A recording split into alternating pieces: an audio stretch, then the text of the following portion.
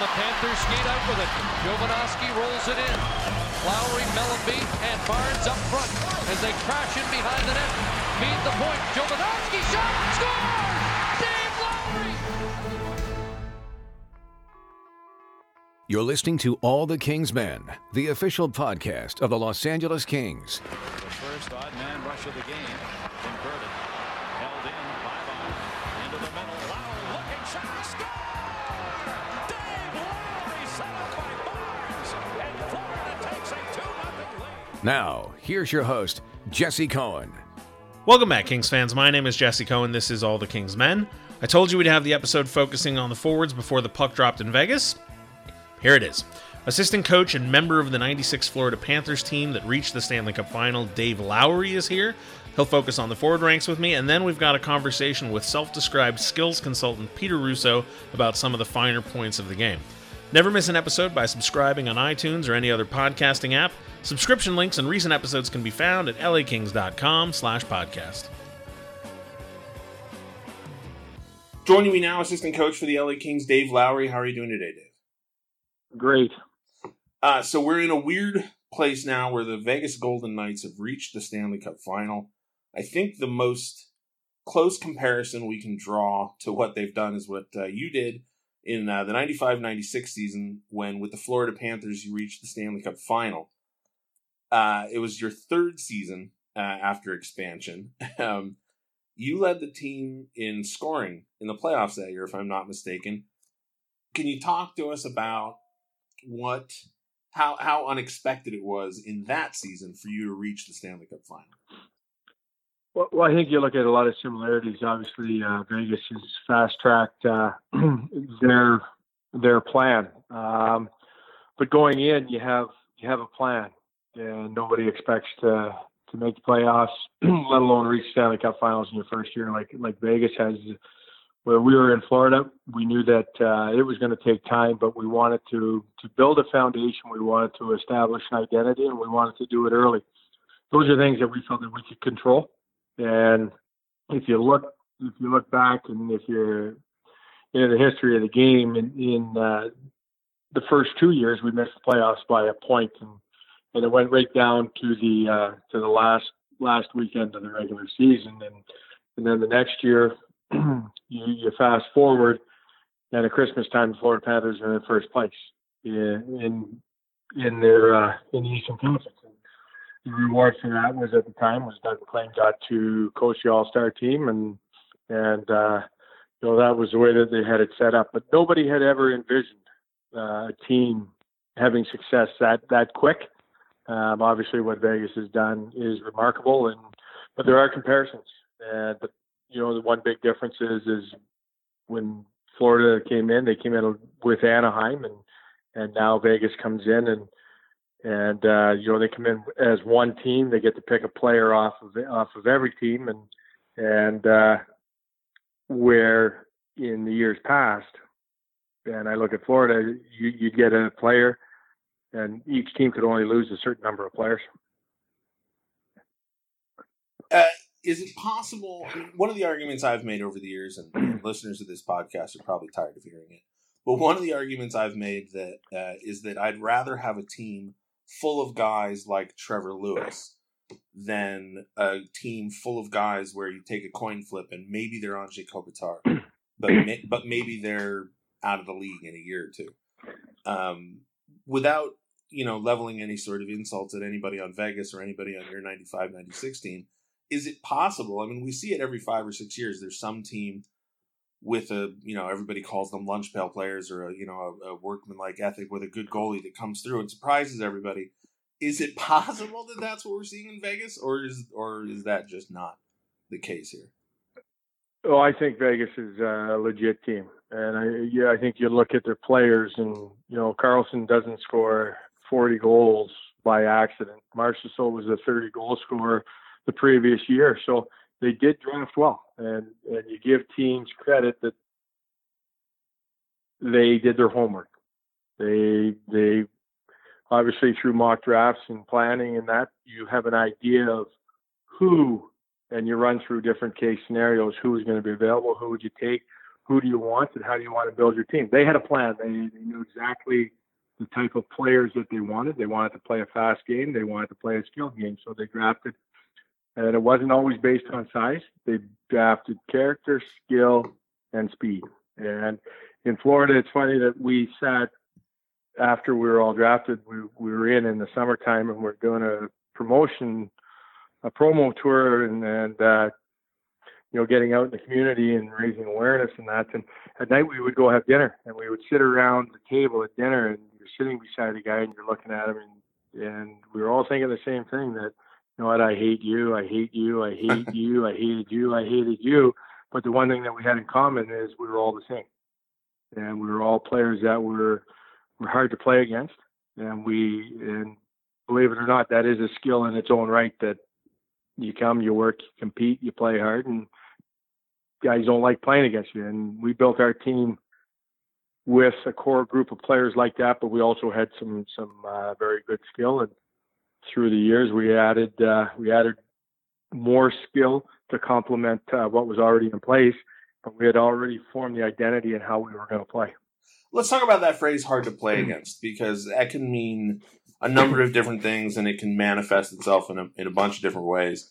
The Kings, over the last 8 to 10 years of their run, have been hard to play against in a physical sense. I think now the idea is to transition the franchise into a hard to play against, more towards the speed and attack model. You've been brought in. This is the transition year. How do you think the franchise is doing so far, making that move from size to speed? I think you look at the players that we added. You bring Kempe in, and I follow. They're two guys that skate. They're two guys that play the game fast, and they're not overly physical players, but they have.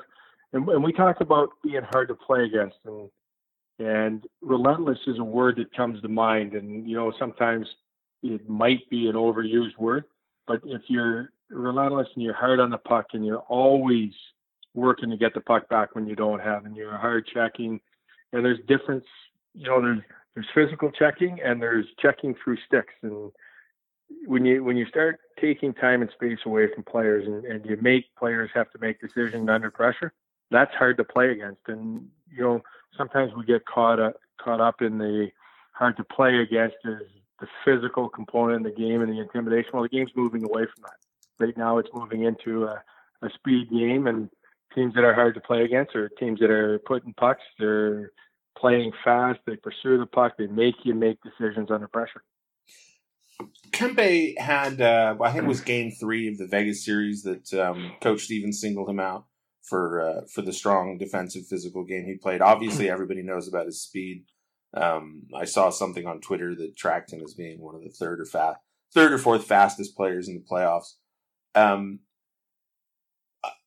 When he came in, he was so lauded and highly touted. I think I made the mistake of expecting his ceiling to be sort of Kopitar-esque. I had a conversation with somebody during the playoffs who said it's more reasonable to compare him to someone like a Robert Long. And when I thought about that, I thought, oh, well, that's fantastic. That changes my whole expectation level, and suddenly I'm much more thrilled with his development. Do you guys have a sense of where Kempe's ceiling is, or does it not matter? You're just trying to get whatever his best possibly could be? Well, I think we have a vision for him, and we have to keep mindful of, number one, is he is a young player, and number two is he was playing a new position. But what one element that he does have in his game is he has speed, and he's a very good forechecker. And sometimes he brings the physical part of the forecheck. Sometimes he brings the speed through the hands, and he'll forecheck through the body. You don't want to. What you really have to be careful is you really have to be careful of where you put these players and who you make these comparables to, because sometimes we have, and everybody has extremely high expectations and hopes for their prospects. Sometimes they're unrealistic, and sometimes it takes guys a little bit longer to find their way. And with Adrian, a year in the minors was really good for him, because it really gave him an understanding of the pro life in North America. And it's hard, and the American League, believe it or not, is a harder league to play in than the National Hockey League. And And if you can get that taste early and you can bring it to the National Hockey League knowing that you never want to go back there, you do a lot of things extremely well to allow you the opportunity to stay in the National Hockey League. I'm curious what makes the AHL harder than the NHL.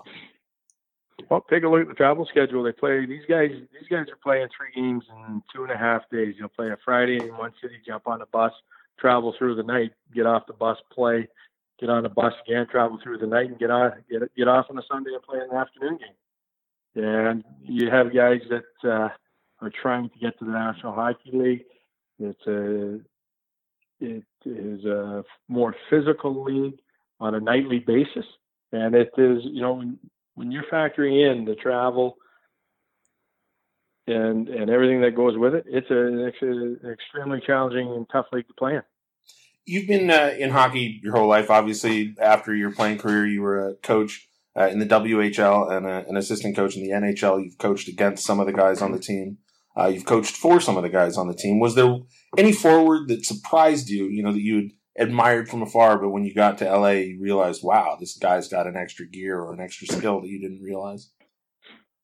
I really think that Kopi's one guy that I've watched him for a long time. I had a player when I was working with him in Calgary from Slovenia, and he idolized Andre.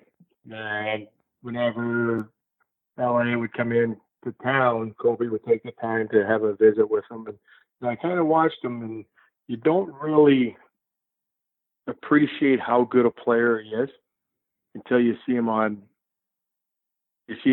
a daily basis. And I know that he had a outstanding year this year, and worthy of Hart and Selke nominations. That when you watch the professionalism, you watch how he treats his teammates, you watch how he works every day.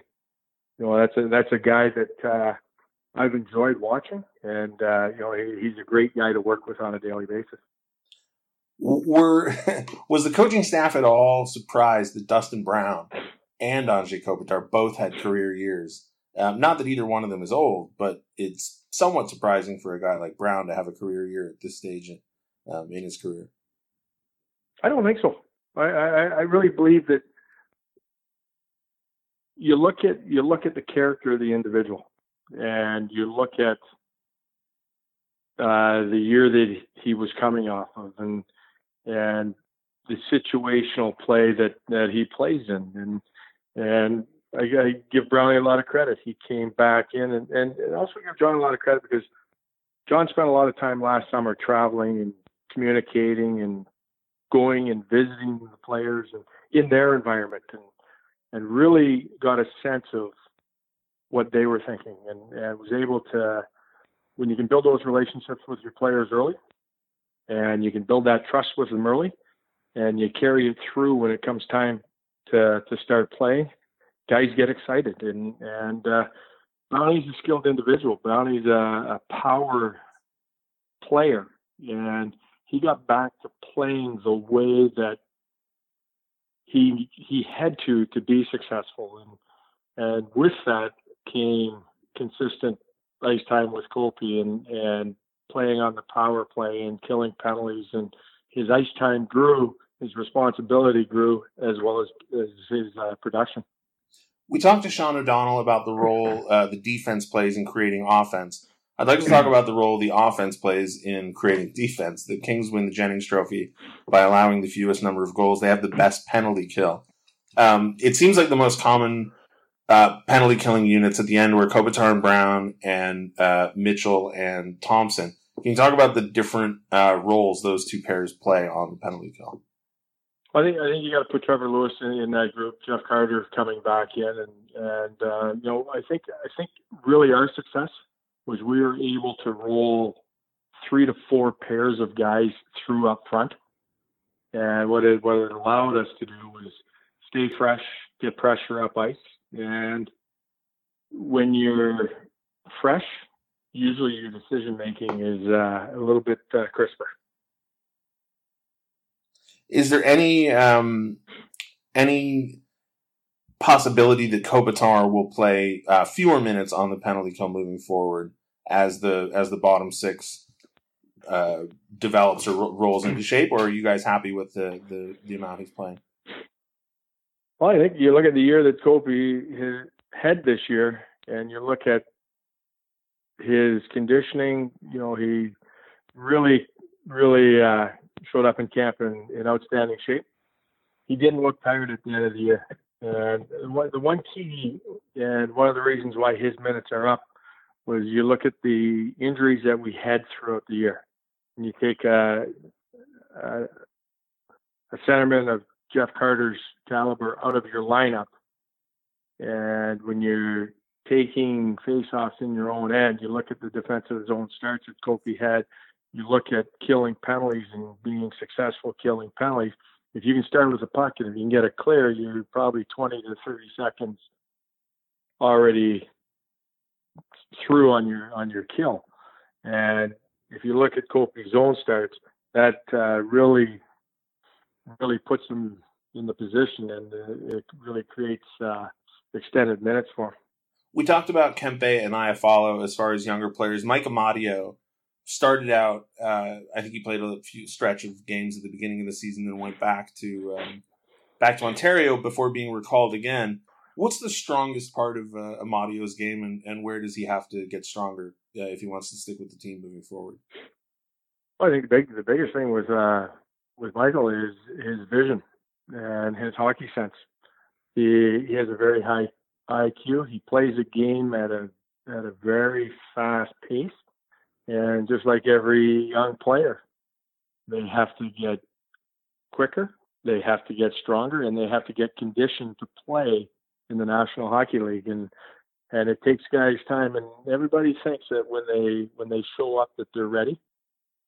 But truth be known is it takes a lot of young players time to develop and understand that you're playing in the best league in the world, and you're playing against the best players in the world, and it is, it's a compliment to their ability that they've got their toes in, but now you got to get your whole feet in.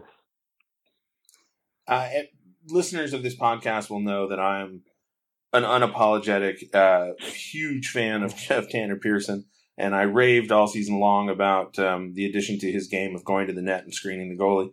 I talked to Coach Stevens. He credited Dustin Brown, Bill Ranford, and the coaching staff in helping Pearson develop that part of his game. I'm curious how much of a role you played in that, and also if you see any other player on the horizon who might be next in line to sort of develop that part of their game. Well, I think that's an area that everybody should be working on. And reality is you have to get to the net to score goals. And everybody wants to be a goal scorer, and some guys aren't prepared to go to the area to score goals, and then they always wonder why they can't score. And you look at Vegas's winning goal. It is a deflection. It's a mid-zone tip, and they work on it every day, as do we at the end of practice. We have different forwards that come down. The D work on taking pucks off the wall, shooting pucks with the forwards in front of the net, tipping them. So it's something that you work on every day, and you hope that they see the rewards. How do you feel the experiment with having a power play coach who watches up in the press box, sort of offensive coordinator? How is that working out, and have you ever experienced anything like that in your coaching career? Well, this is new, and this is I give management a lot of credit for thinking outside the box, finding different ways to help create offense. And if you look at adding another set of eyes through a player who sees the game offensively, it can really help. And the one thing that Pierre was able to do is he was able to watch, he was able to communicate through video with different players, different situations, and it does help create. And the one area that we've always known that we've been a good team, and our foundation has been built on defense. And what you want to do now is you want to grow your game, you want to build it, and you want to add offense without sacrificing it. And having another person who thinks the game offensively from an offensive side and sees a game from the offensive side of the puck, I think it is only going to help long term. The power play sort of seemed to struggle early, but it came on strong in the second half. I think from after January 1st, I think it was clicking around 25%, somewhere in that neighborhood. It felt like the team in general was struggling to find its, well, struggling is not the right word, but seeking an identity throughout the year as the bottom six. I think he changed 5 or 6 guys over the course of a season. There was that tremendous October, sort of a wobbly January, but then you guys came together and got it done in February and March when you needed to. Is the team that finished the season, how much closer to the team you guys want to be? What was the team in March than it was in October? Well, I think we won a lot of games in March, and March is a tough month to win in the National Hockey League. And truth be told, that we put ourselves in a position, and I think if we look at the end of the regular season, we finished with 98 points. That's a there's not a lot of teams that have that success. And look where it gets you, right? That just shows you the parity in the league and how hard it is to win. I think that we're going to continue to build. We're going to continue to grow. And obviously we know that we have to get better. Fair enough. Dave, thank you very much for joining me. You bet. Joining me now, skills consultant Peter Russo. How are you doing today, Peter? Good, Jesse. Thanks for having me. I really appreciate it. It'll be fun. My pleasure. You were retweeted into my timeline. I concede I had never heard of you before a few days ago. But the tweet that I saw, and we're just going to dive right into this, was this is you on May 20th. We think of body contact as a defensive concept, but here are a few examples of how engaging contact before first touch can be used for offense/possession. Winning the space first is more priority than the puck first in many sequences. Now, the reason that stood out to me, Peter, is the LA Kings are quite good at 3-on-3 overtime, and there was a sequence late in the season. Trevor Lewis was at the goal line, maybe a step behind the goal line. The puck came back. I can't remember if it was a intentional dump in or just a shot gone wide or an errant pass, but I noticed that Trevor Lewis, career third liner, Kings fans love him, but I doubt many fans outside of the Southern California area know his name.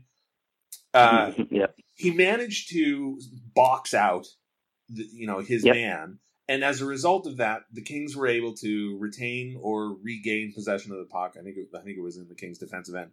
He was able to gather the puck, start a breakout, and what had been the threat of pressure in their zone suddenly turned into a counterattack. And I thought, wow, that's an element of Lewis's game. As I said, Kings fans love Lewis. He's the 6 or 7 time unsung hero award winner. But I thought, okay, that's an element of his game that I had not yet appreciated. And I started watching it, and I started realizing that Kopitar's great at it. Carter's quite good at it. Lewis is good at it. Brown can be good at it. But it does toe the line between interference and, as you say, engaging contact before the first touch. So I'm curious, when did you start noticing it, and how important is it, and how do you avoid committing, interference on some of these plays?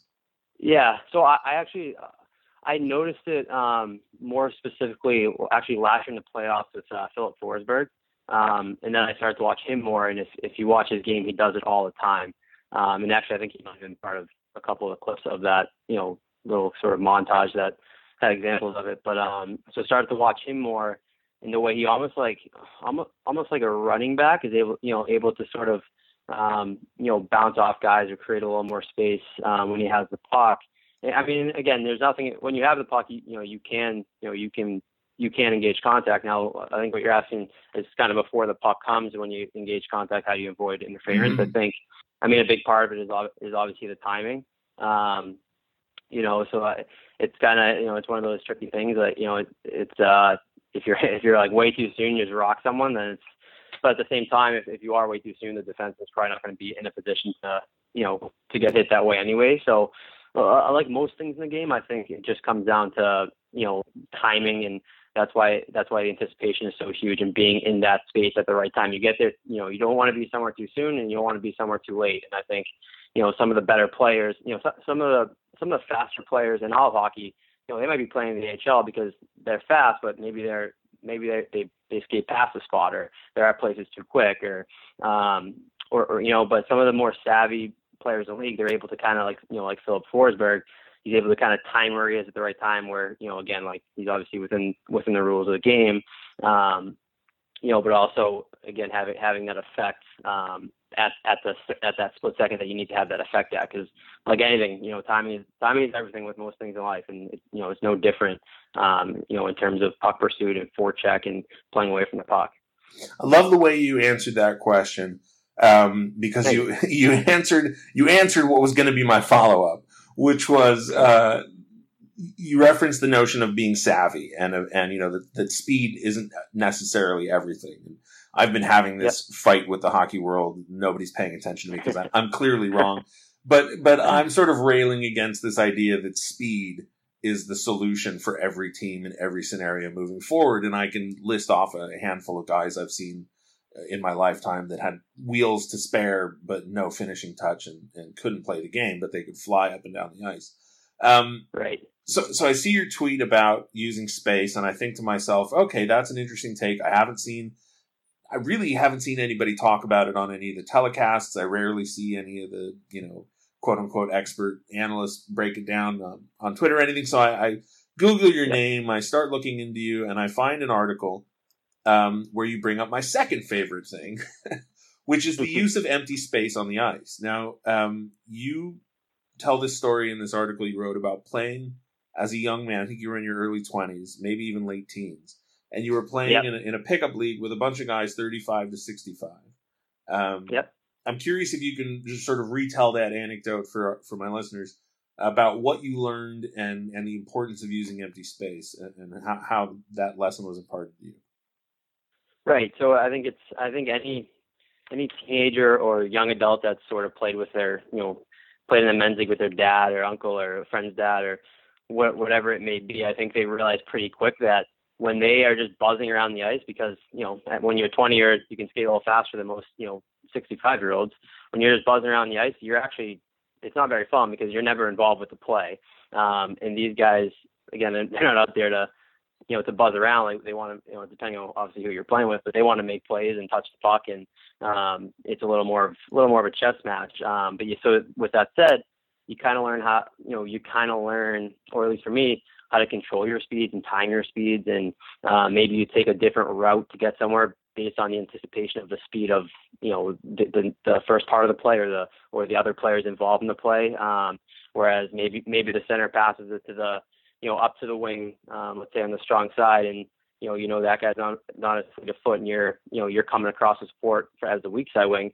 Maybe you notice that and you go a little bit slower. Maybe you take a little bit more of an underneath route so you're there at the right time. Whereas if it's a guy that likes to go and really skate on first touch, then maybe you're getting on your horse right away too. And I think especially as you're younger, the game can be very frenetic. And what I mean by that is it's always go, go, go, go, go. So when you get to the pro game, and it's a little more methodical, a little more systematic, a little more puck possession based in a lot of areas. Again, the difference between the skaters in the NHL and the NHL isn't very different. It's just the guys in the NHL, know how to use their skating to their advantage more. So again, I think having, for me, that story in general really was eye-opening in terms of how I thought about the game and, at the time how I played the game. But, just thinking about more routes and timing and support and all those, and, again, finding those areas, but at the right time, not too soon, not too late, and all those types of things. There's a phrase you used. You said they taught us that you aren't looking to pass to a teammate. You were looking to pass to an area that a teammate should be filling. And I read that sentence, and I had a sort of moment like at the end of The Usual Suspects, where all of the little details suddenly start clicking into place, and a larger narrative reveals itself. And it's one of those things that I think most people who watch hockey for a long time, I think we intuitively know it. There's a million stories about Walter Gretzky teaching Wayne to sit in front of the TV and trace where the puck goes on the on the little chart. So, and all of a sudden, over time, he starts seeing, the place where the puck usually winds up, and all the quotes about go to where the puck is going to be, not where it is. And, whether it's Right. Yari Curry or Brett Hull or Alex Ovechkin or Patrick Laine, guys who can seemingly disappear on the ice and then suddenly appear in a pocket and, hit that one timer when the guy gets it to them. Even when I'm playing NHL, on Xbox and I'm screaming at my at my teammates, don't pass the puck to where you think I'm going to be, hit it in open ice and I'll get there. And yet, it's this simple, element of the game that everybody seems to know about, and yet it seems to be one of those things that we're constantly needing to remind ourselves of. Yep. Do you think it's because of that, the frenetic nature of the game, or do you think it's an impulse to be the hero, that everybody wants to sort of pull off the spectacular play? I mean, what do you attribute that to? I think there's a few different things. Again, I think as a kid, you're the best player if you're the fastest player, and what you can do to be successful is skate around everyone.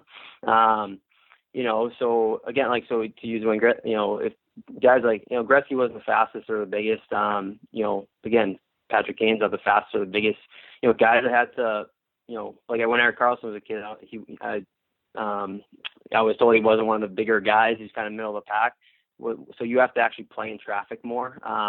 But I think what ends up happening, those guys obviously have some, elite attributes that are a little different than, your regular peewee, obviously. But, but I think what happens more is the kids or the players that get sort of pushed through the ranks at a young age, especially in today's, the way hockey is today at the lower level, even just, major, junior, college down. It's a very, kids are coming into college at 14. The WHL draft is, 14, 15, whatever it is. We're in a rush. It's really just a race to puberty. So, you get your best. So a lot of times the better athletes or the more explosive athletes at that time get, more opportunities or are playing at sort of higher levels. And then, you see it all the time where these guys kind of, they never really quite make it in the NHL once everyone's fast and everyone's strong. And when the mental part of the game is really what separates guys. So I think that's part of it is that we tend to reward and promote our best skaters from a young age, where we don't know if that's going to translate yet, because again, skating around people isn't the game, but it can be, when you're 12, again, you're playing the same size rink as the NHL guys do. So, it's not hockey isn't hockey yet. So we have tried to evaluate it based on end result and based on success. So I think you get a lot of frenetic type of players playing together, and then again, it doesn't really, it doesn't really jive in terms of having to do some of those things that are needed at the NHL. So again, those guys get weeded out, and there's only so many players. It always makes you wonder, how many more, Patrick Kane type guys would have been out there. Maybe they quit in bantam because they didn't make a team and then stopped playing. But if they had a chance to really get through puberty and develop and those types of things, how many more of those type of players with that sort of IQ would we have in the game? We'll never know, obviously, but I think that's a big part of it. It seems like every generation there's a handful of guys under 5'10", and we always look at them and go, "Whoa, my God! Theo Fleury, how is that possible? Martin St. Louis, how is this possible? Johnny Gaudreau, Braden Point, how is this happening?" Well, I guess Braden Point might be over 5'10", but anyway, is it possible to teach the kinds of things that we usually attribute to these undersized players? We go well, they have some intangible quality about them that allows them to compete with guys that are 6'4" or whatever. You write a lot about the way you'd like to see the game taught. Do you believe in intangible qualities that can't be taught at any level? I don't know about, to me, I think mostly everything can be taught, to be honest. I think as a kid, you have to be in the right ecosystem and the right culture to get some of these things in terms of, the intangible stuff that you're mentioning. But again, the benefit that some of those smaller guys had and have, is they have to play in small areas and learn how to, they have to learn how to succeed, with their mind, with their hands, with the way they manipulated the puck, with their, where they held the puck on their stick. They had to learn how to be strong in their skates because they're always involved in contact. They had to learn how to play through contact. So, they're always doing those things. Whereas if you're, the bigger guys maybe don't have to until a certain point. So I think, so if you take guys like, like a Martin St. Louis or some of these guys you're mentioning, and they grew up with that sort of passion for the game, which is kind of that's the X factor ingredient right there. But they have that passion. They have good role models. They're in a good ecosystem. They have good support. They have good coaches and development. And you'll see those guys, be able to have success, even though they're shorter. But again, they're obviously incredibly strong in their skates and incredibly savvy in where they put themselves. Like you never see Patrick Kane get absolutely rocked, right? Like you never see that. And knock on wood, you never see him. He doesn't get hurt. He doesn't get hurt very often, and that's not by accident. That's not because he doesn't play hard or play in dirty areas. He actually plays better in traffic than maybe anyone else in the league, but with the puck. But he's savvy. He's smart. He knows he doesn't put himself in positions to again, to be hurt, to be rocked. He sees what's happening on the ice at all times in all directions. I think you have to really learn those things at a young age when you're smaller. So I think that's definitely part of it. Flipping through your timeline, you have a lot of tweets about shape of the puck off the stick or spin of the puck off the stick. This is a weird analogy, but whenever I get a new phone or a new TV or some new gadget, I don't read the instructions. I just start futzing with it. I just start, pushing all the buttons, pushing everything. If I see something like, I don't know what that is, I start messing with it, and within a day or two, I've sort of, I don't want to say I've mastered it, but I've gotten the groundwork of how it works. Whereas my parents, bless their souls, they get a new thing and they say, what is this? And I say, well, push the power button. And after 30 years of the power button being a circle with a line through it, they still don't know what the power button looks like. Is it important? You mentioned, kids having to learn at a young age. How important is it to just get a stick in a kid's hands and have them do not even necessarily drills, but just learn how their body reacts, learn how the physics of the game work, so that as they get older, that sort of baseline familiarity is just hardwired into them? Yeah, I think it's huge. I mean, to me, like as a kid, you really, the way you really get better is just, messing around with the ball, messing around with the puck, because again, even if you're in your rollerblades, playing street hockey, and when I was a kid, we used to play street hockey all the time. I don't know how popular it is anymore. But because again, and people always talk about, the skating. It's like, okay, well, listen, we can make someone we can make a 16-year-old a better skater by just making them stronger, more flexible, more stable, and then taking it through, a summer of edge work. Like that, you can get better at skating, but the things that are a little trickier, that are become more hardwired after a certain age, is sort of that timing between your hands and feet, sort of the way you can, manipulate your body and disassociate your upper and lower body, and, just kind of your overall being comfortable, with your hands moving in a different direction than your feet, or sort of, timing your feet on first touch, all these different things that, you can learn just by, again, playing some street hockey or messing around in your driveway. I think that's so important, and, to have the right, and, I'm really big on sticks. I think it's important to have the right stick, all through your career. But again, I think, if I had a kid that loved, and you don't have to make them do it, because if they're going to do it, but, I bet if you look back at a lot of these guys that have made it when they were kids, they probably got home, threw their backpack on the floor and grabbed a stick and some rollerblades and, messed around or played with their friends, or maybe you went to the local rink or pond, whatever it is. But again, I think we always we look at certain success models, and like a McDavid, it's like, oh my God, he's so fast, he's so explosive, we have to train the exact same way he did. Well, genetically he has some fast twitch fiber that, not everyone's going to be able to have. There's certain parts of that you can't teach, but we always want to try to, replicate certain ways, certain people did certain things. And I've seen, articles and videos as a kid. He would, for him, he would be in his driveway all the time, just messing around, setting up his own drills, playing, rollerblading, handling around things. So it's not just, oh my God, we have to go on the ice and do the exact, skating work, whatever he did, like to become a skater like him. That's not how it works. So I again, to answer your original question, I think, as a kid, it's huge to really just, again, be comfortable throughout that process while you're growing, just at all the different stages of your growth, continue that sort of coordination and flow and rhythm within your body movements. Well, I was afraid this was going to happen. Every time you answer a question, it spurs 5 new questions. So I'm going to try and focus down on one. For the listeners who want to get more of a perspective on the game that you offer, you mentioned disassociating your upper body and lower body. What's a player that does that? First of all, what do you mean? Secondly, who are some examples that are really good at that, and how can the sort of average fan who wants to get a more nuanced understanding of the game isolate that talent and focus in on it? I realize that's a big question. Well, I think just because 2 examples from this year's playoffs popped into my head. If you look at Kucherov and Russo, they're both very good at it. I think Kucherov made a pass.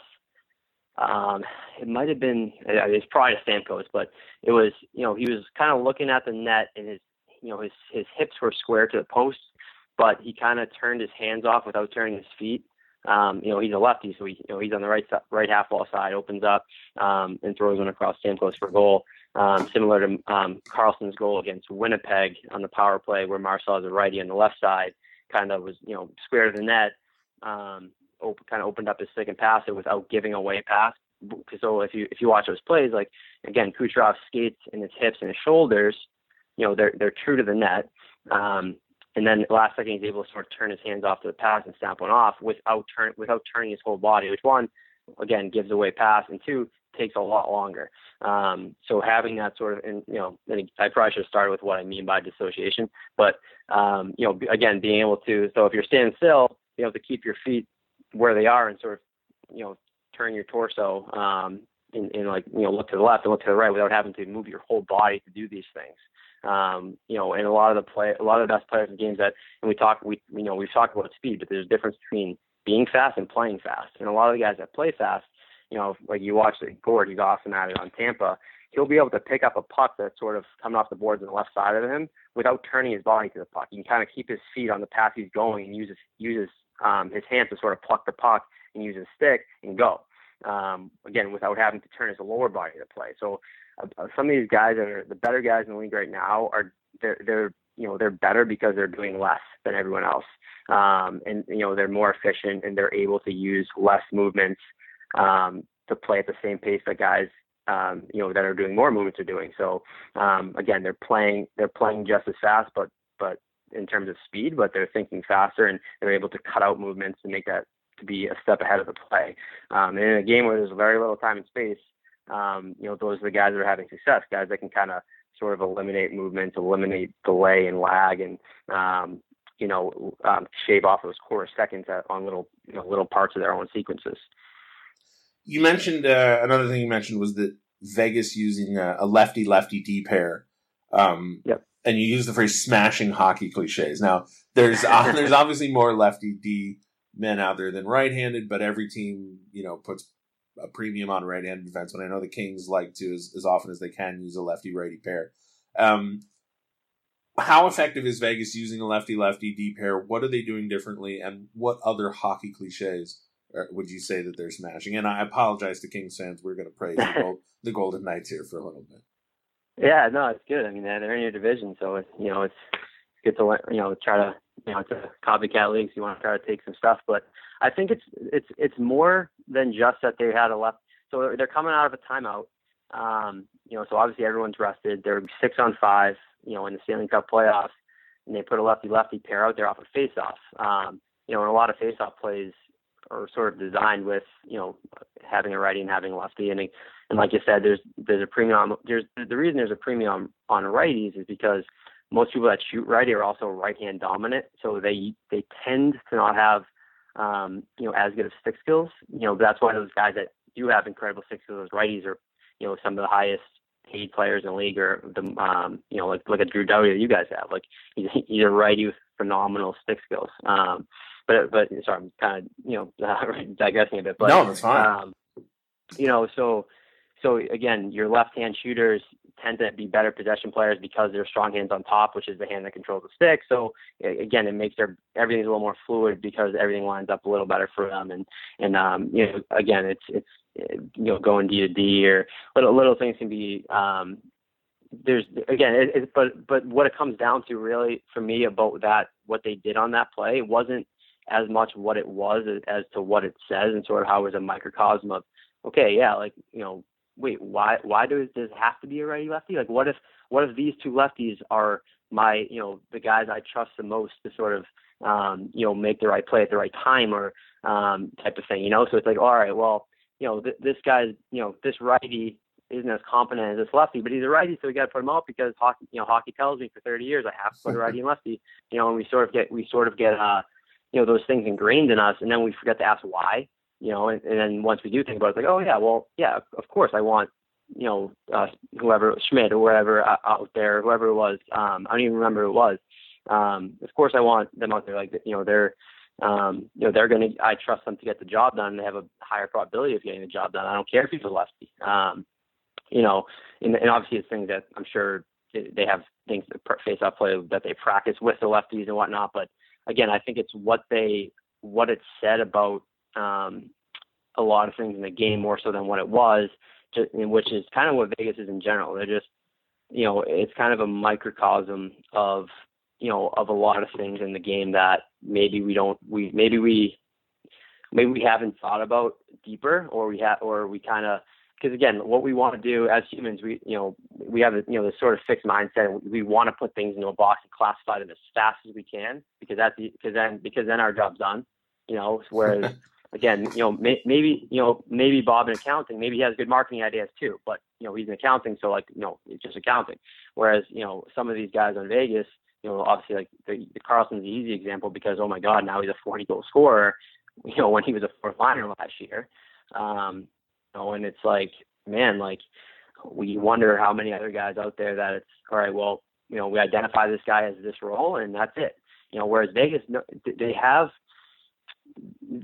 All their players can. There's not as many roles. All their players can do a multitude of things, which is where the game is in terms of versatility. And there's a good thing quote. It says, "Stay in the center, and you'll be ready to move in any direction." And that to me embodies Vegas.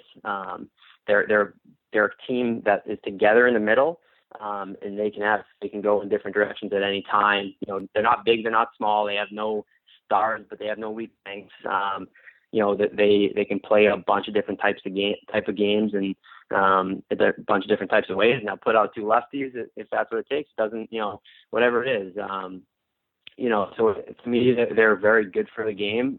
If you're someone that sort of, wants to have more of a growth mindset and wants to maybe, start asking the question why about some things. And that doesn't mean that all of a sudden, like every player should be lefty. There's definitely disadvantages to that. But again, it's more about what it says in terms of asking why and being like on the biggest stage, as a coach doing that. And, again, not really caring about, because and you probably know this. I mean, there's coaches that literally, I know around here in New England in college when they recruit, they'll take a righty over lefty if they already have, they want to have 3 and 3 for the next year on the left side, three lefties, 3 righties. They'll take a righty who's a worse hockey player over a lefty to make that fit. But why? So that's kind of, again, that when I say the cliches, that's kind of, it's just embodies more of a mindset that I think Vegas has just completely shattered. You just became my favorite person in hockey by asking the question why. I frequently find myself asking questions and am constantly reminded that there's so many people who don't like questions and assume that by asking them you are presenting an opinion rather than just asking a question.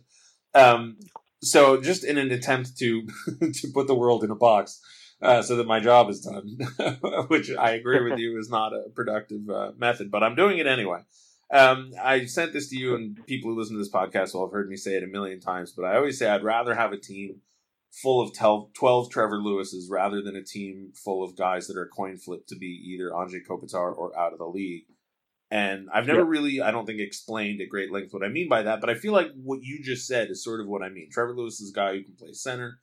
He can play wing. He can be, we have this phrase top line Trevor because every now and then he fills in, on the top line, but he's also a penalty killer. He's, he's versatile.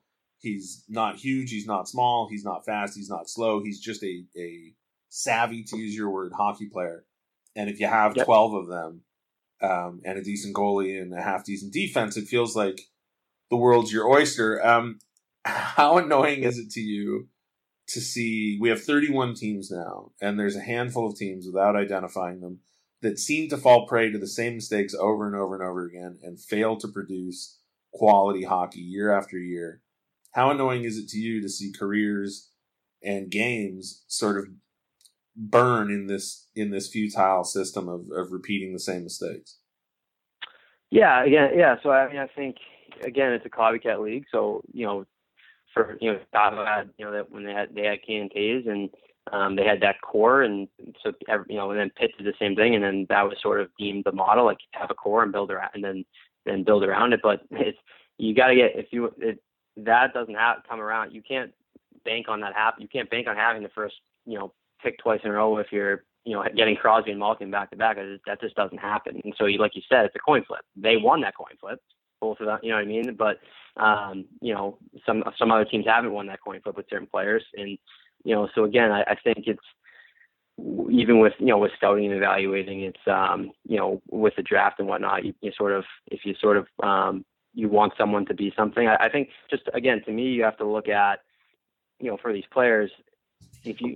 Trevor Lewis, and obviously I don't know him, but I'd be willing to bet he's a very again growth mindset oriented guy, and I think to me it's more about if instead of trying to again put what they do on the ice in a box, try to figure out who obviously there's a certain amount of ability players have. Now who has sort of I need 18 skaters with that mindset, because the game's going to evolve every year.